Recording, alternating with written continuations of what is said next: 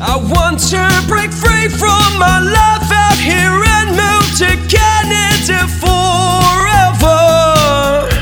Okay, good day ladies and gentlemen. This is Joy Stephen from IRC News, and I'm coming to you with this data analysis release from the beautiful city of Helsinki in Finland.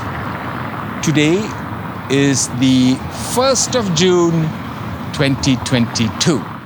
This video may be of interest to foreign nationals and Canadian temporary residents working in other repairers and servicers jobs with NOC code 7445. We are talking about the AIPP program selection in 2019 and 2020, which will give you some understanding on the number of people being selected in this NOC category for the AIPP program every year. If this is your NOC category, it might help for you to get this data.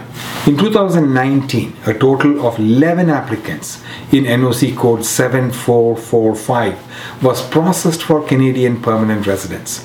And in 2020, no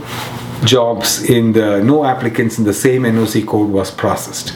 We have seen an appreciative reduction in the intakes in 2020 when you compare it with 2019 figures, because the pandemic was raging in 2020 and vaccinating the population was the priority of the government.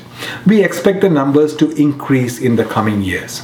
The total number of people selected under the AIPP program in 2019, including all NOC codes, was 5,380.